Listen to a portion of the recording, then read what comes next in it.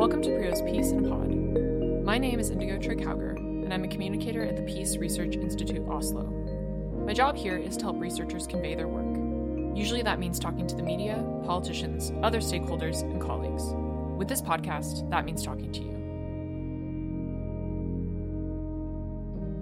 For the last 19 years, Prio and the Uppsala University Department of Peace and Conflict have collaborated on the Uppsala Conflict Data Program. It's the world's main provider of data on organized violence and is updated each year. Today, I'm talking to Siri Olsrudstad about the latest update and what kind of changes and trends we're seeing in armed conflict. Siri is a research director and research professor at Prio.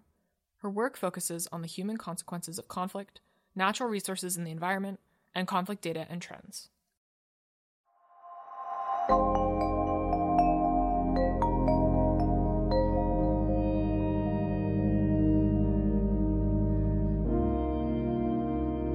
Welcome back to the podcast. Siri, we are talking today about UCDP Prio conflict data, and that's the Uppsala Conflict Data Program at Uppsala University. This is a collaboration that has been going for a while now, and you're going to tell us a little bit about the history as well. But every year, at least for me, this is exciting because every year you release the new reports about what the trends are from the last year. And for 2020, I'm very curious to see if there were any interesting things happening, any anomalies. So we're going to get into that. But to start off, can you just explain what is this actually? What is this program? So the UCDP data program, they collect data on conflicts. And they have done that since 2002 was the first time that this armed conflict dataset was released in collaboration with Prio. And now UCDP publishes these data every year. So we get an update every year. And this was the sort of brainchild of Peter Wallensten, who was the former Dag Hammarskjöld professor at UCDP. And he wanted to have something that was more detailed. So previously, most researchers would use the correlates of war data, which is started up by David Singer. But these data have a threshold of 1,000 battle deaths. So 1,000 people had to be killed within 1 year for us to call it a conflict. So Professor Wallensten said that why don't we go at a lower threshold? Why do we have to keep to this 1,000? And the response was then, well, you go and collect your own data. And that's what he did, in close collaboration with Prio's own Nils Petter Gleditsch. And that was the start of this. And I mean, why is it important that he went for this lower threshold? Because when I saw that on paper that it was 1,000 that was the standard before, and he wanted 25. I mean, that's a huge difference. How did he come up with that number, and why is that significant? I mean, in terms of actually being able to do research on these kinds of conflicts. So we can think about there's a lot of things going on between sort of 25 people being killed and 1,000 people being killed. And these are very different things. In a conflict that you only had 25 people being killed is something very, very different from 1,000 people. And to better understand how conflict dynamics works, we need to sort of entangle this, basically. And the thing is that when I say that we collect data on conflicts, it sounds very straightforward. It sounds like, okay, we're just going to count the conflicts, but it is actually not that straightforward and in many ways quite controversial. Because when you collect data numerically like we do, you have to be very rigid and you have to have a very set definition because you cannot change the definition across years because then you can't compare it. So these UCDP data have a very specific definition, which are that there has to be 25 battle deaths within 1 calendar year. And there has to be people killed on both sides. You have to have 2 parties to the conflict. And in this podcast, I'll mainly talk about the state-based conflict, which means that the state has to be involved at least on one side. This meaning that what are included are international conflicts, so conflicts between 2 countries, or it could be civil wars where you have a state fighting an internal rebel group. And the other final criteria is that it has to be a contested compatibility. And this has to be either over the government, so a group wanting to take over the government of a state, or it has to be over territory. So, for example, more autonomy or just being wanting to succeed. And the reason why this is important is to be able to distinguish conflicts, and especially low threshold conflicts, from crime. And one what we would call sort of a gray area would be, for example, drug conflicts in Mexico, which are not really political conflicts over territory or wanting to take over the state, but more of the sort of resources.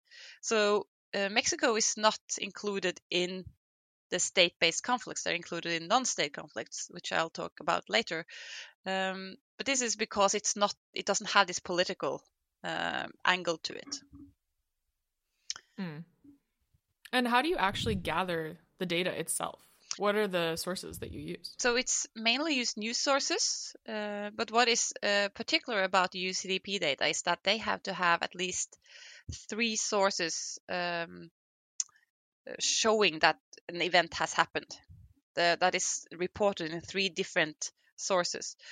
Other data sets like ACLED only uses 1, and they have a much broader set of events.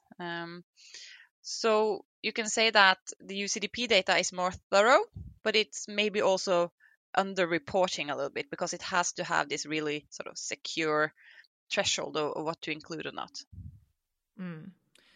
And then why do you collect data on conflict? I mean, maybe it's an obvious question for some people, especially, of course, for the researchers listening to this. They're going to be like shouting at the air.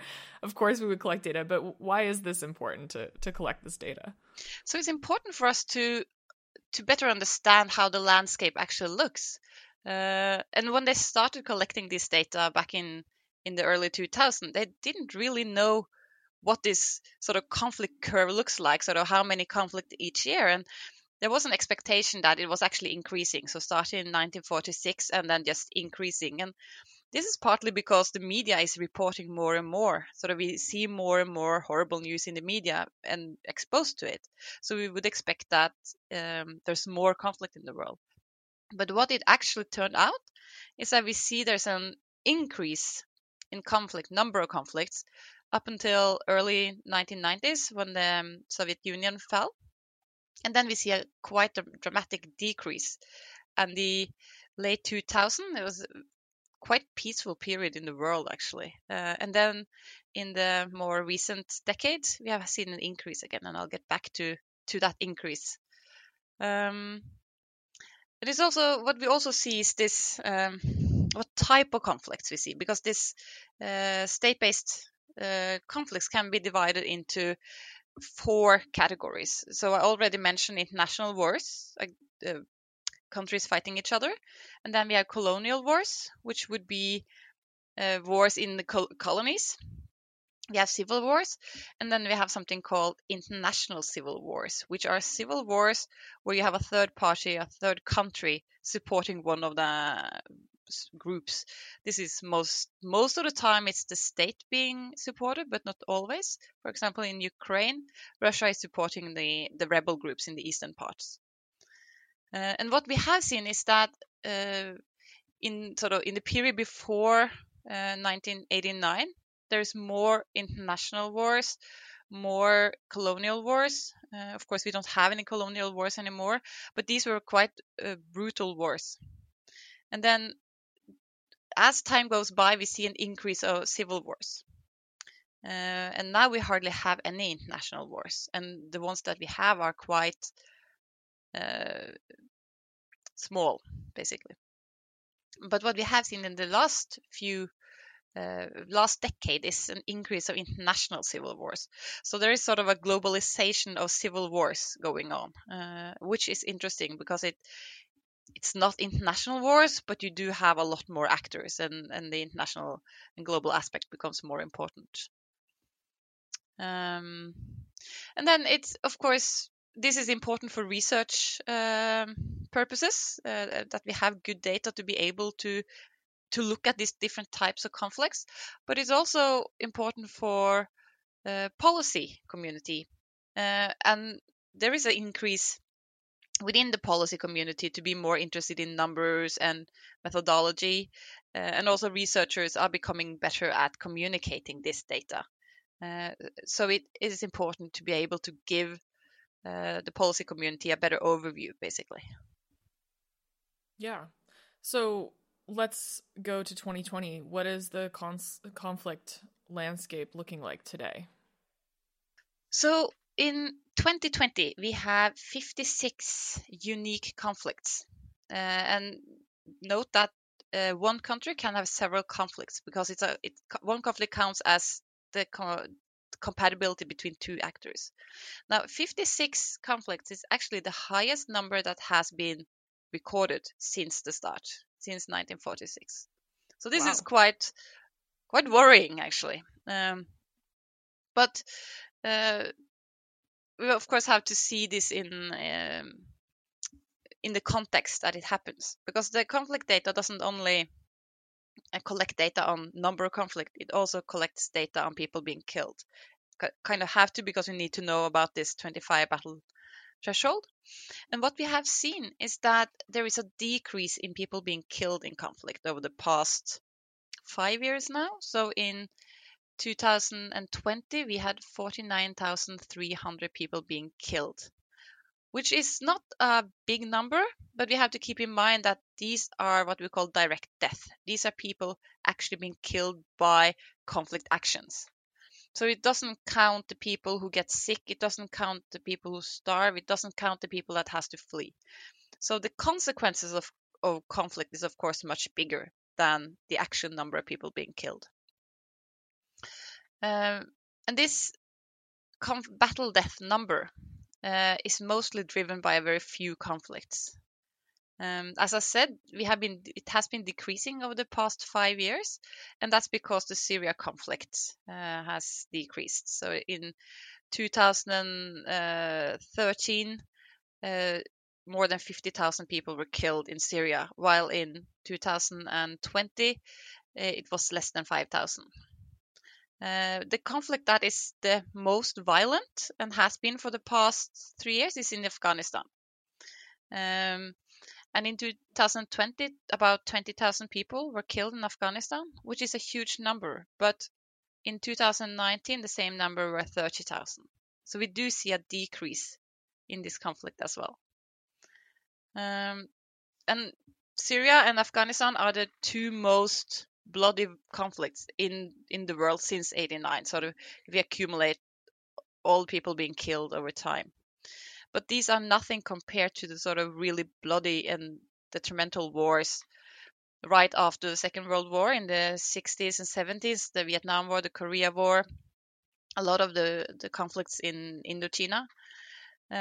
So while we see sort of ups and downs and a high number of conflicts now, it's nothing compared to what it was, basically. So some reason for optimism then. Yeah, maybe. However, another thing that we have seen is that so when we have 56 conflicts, and which is a high number, and then we see a fairly low number of people being killed, it suggests that we have a lot of low-level conflicts. And so a lot of conflicts where between 25 and 300 people were killed, which are often then sort of, we don't pay too much attention to it. But what we do see is that if we look at the areas where these conflicts happens, we see that the population, the world population that are affected by conflict, that live close to conflict events, have been increasing since the 1990s. And I think that is something we need to be much more aware of. Because you can imagine that living in an area with no conflict compared to living in an area where you have a low level of conflict might be quite different. You're living with fear. Maybe schools are ruined. You can't send people to health. So I think this just looking at how many people are being killed, it's just one aspect of what conflict does. As I said, we don't get sort of that consequences of conflict.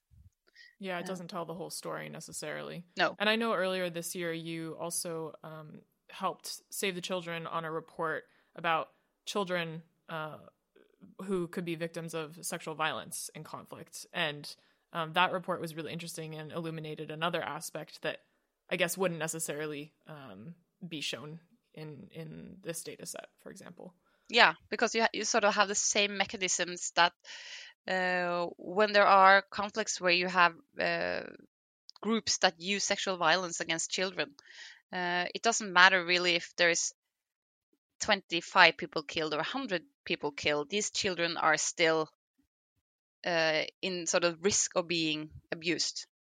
So it's important to sort of highlight the aspects of people living in conflict areas and not just high violent conflict zones. I have a couple questions, follow-up questions about the actual data itself. The first thought I had was, do you ever run into issues where there are conflicting reports? I mean, of course, this is why having independent media is so important, and journalists are so vital to the work that we do at PRIO. But what happens if you have, as you said, you need 3 sources, but what happens if you have 3 sources that really just don't agree at all? How do you determine that? Or is that not a problem that you run into? I think sort of having this 3 sources.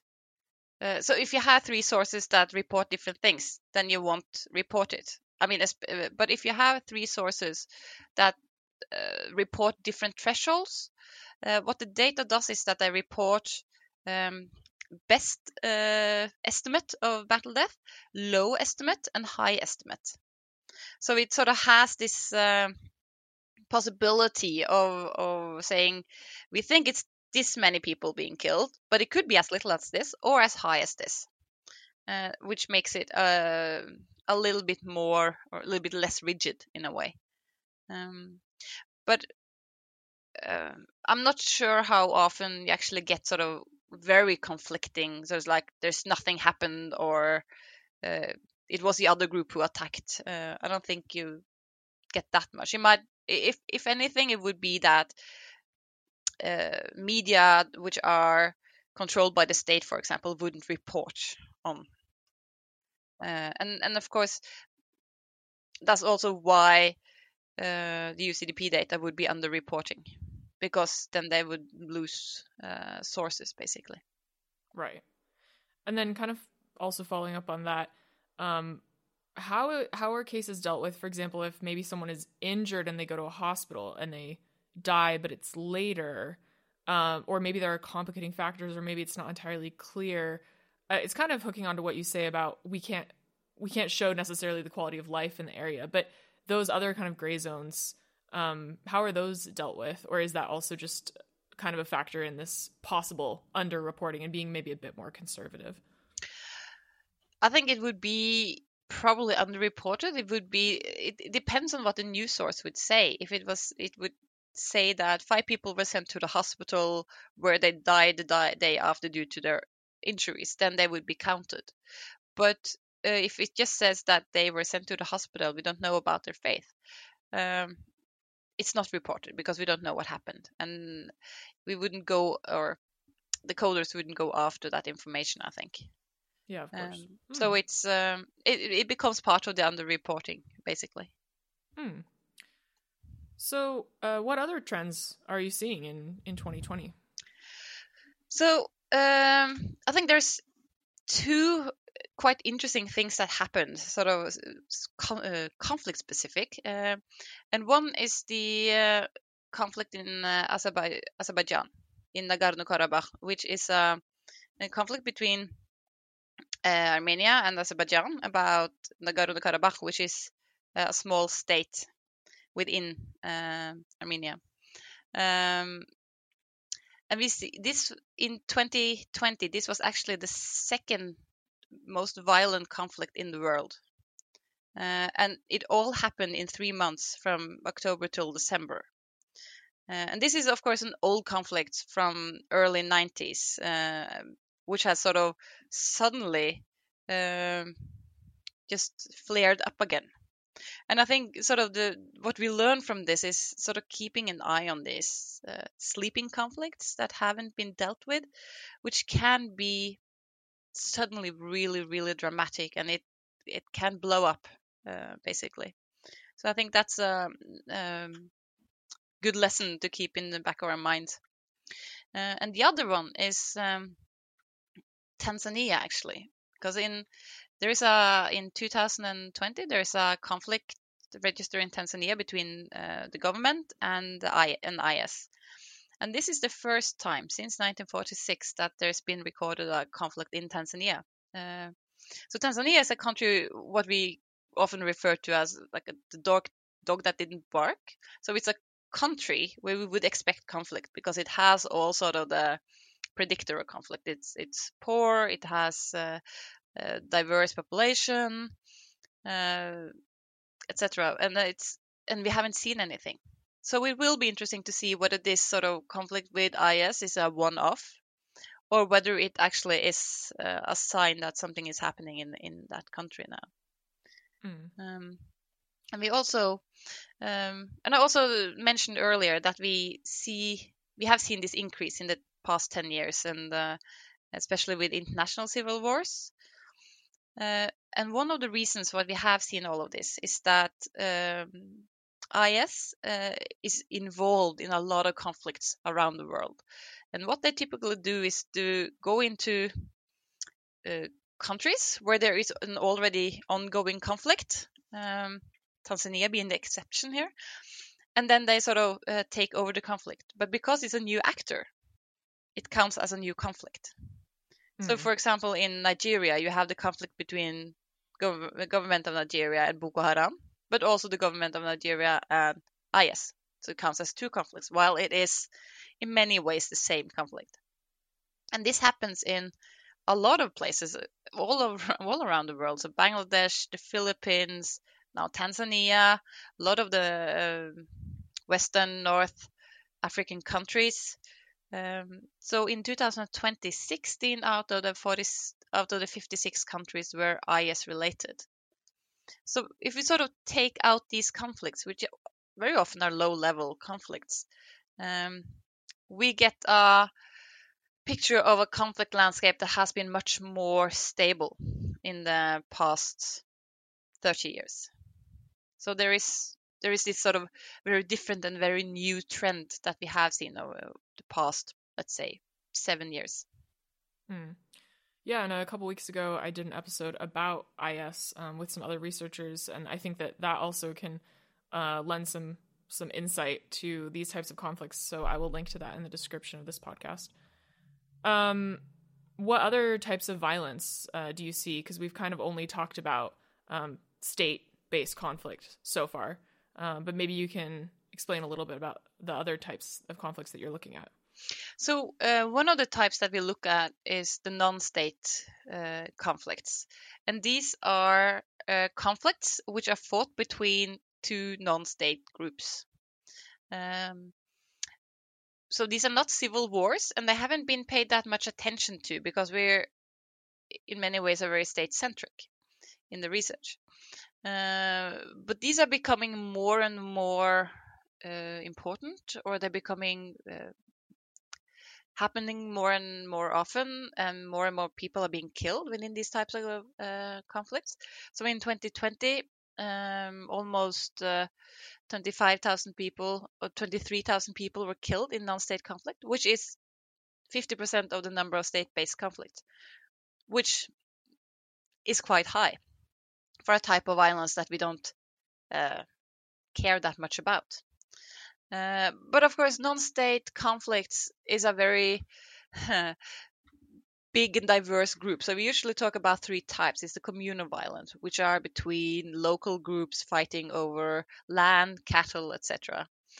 And then you have informally organized groups, which is a very small category, but it could be around elections, for example, when you have suddenly sort of opposition groups organizing and you see violence. And then you have the formally organized groups, which are often the groups fighting the state. Some of them have websites, some of them have fighter jets. So these are quite big, organized, non-state groups. And what we see is that there's no one-to-one overlap over sort of conflict countries. So a country can have non-state conflicts without having state-based, or it can have state-based and no non-conflict countries. But what we see still is that these non-state conflicts often rise in sort of the shadow of state-based conflicts, that when you have seen a state-based conflict going on for a couple of years, you also see a rise in non-state conflicts. And this could be tied to opportunities, the state being preoccupied with fighting its own war, not caring what's happening in certain region of the country.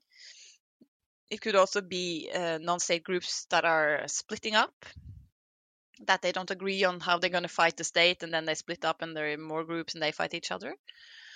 And then we have, as I mentioned earlier, Mexico, which is the country with the highest number of non-state conflicts and the highest number of people being killed. And in fact, 16,000 people in Mexico were killed in what they refer to as drug wars. And this is one of the, you could say, controversies within conflict data, whether this should be counted as conflict, or is it a state conflict, or is it sort of non-state, more crime conflicts or violence.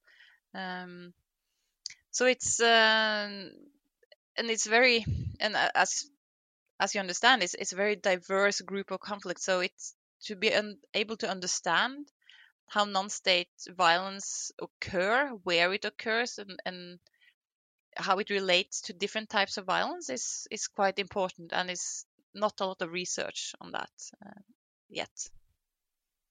That's very interesting.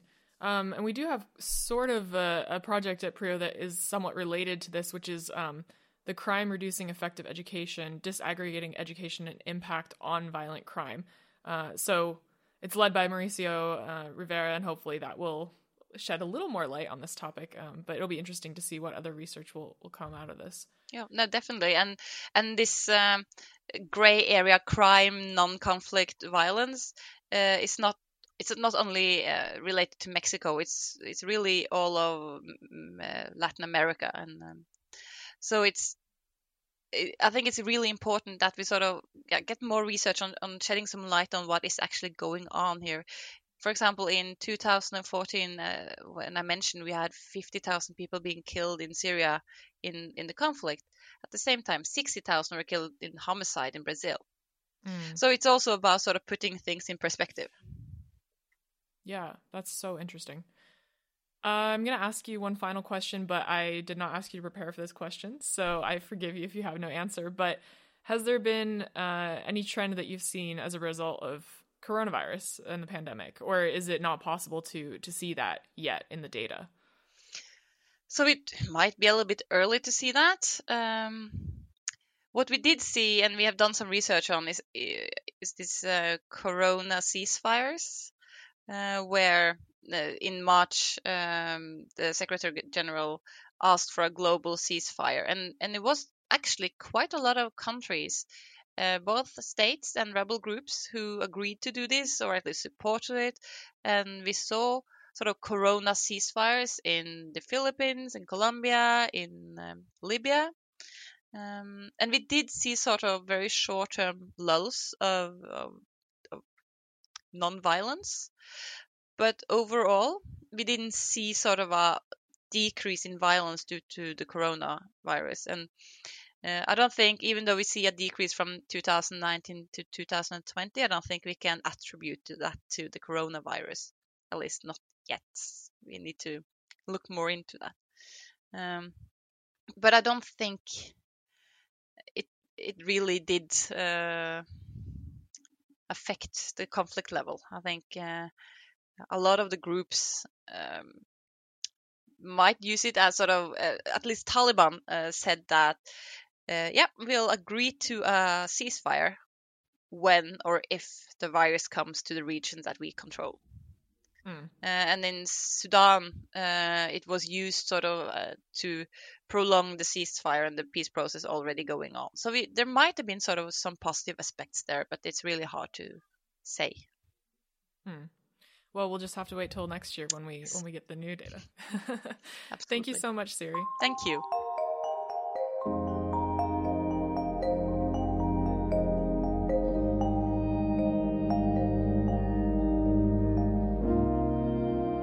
Thanks for picking PRIO's Peace in a Pod. This podcast is a production of the Peace Research Institute Oslo, PRIO, located in Norway. For more information, visit prio.org. Editing, recording, and hosting by me, Indigo Trick Hauger. Music by Martin Renneman.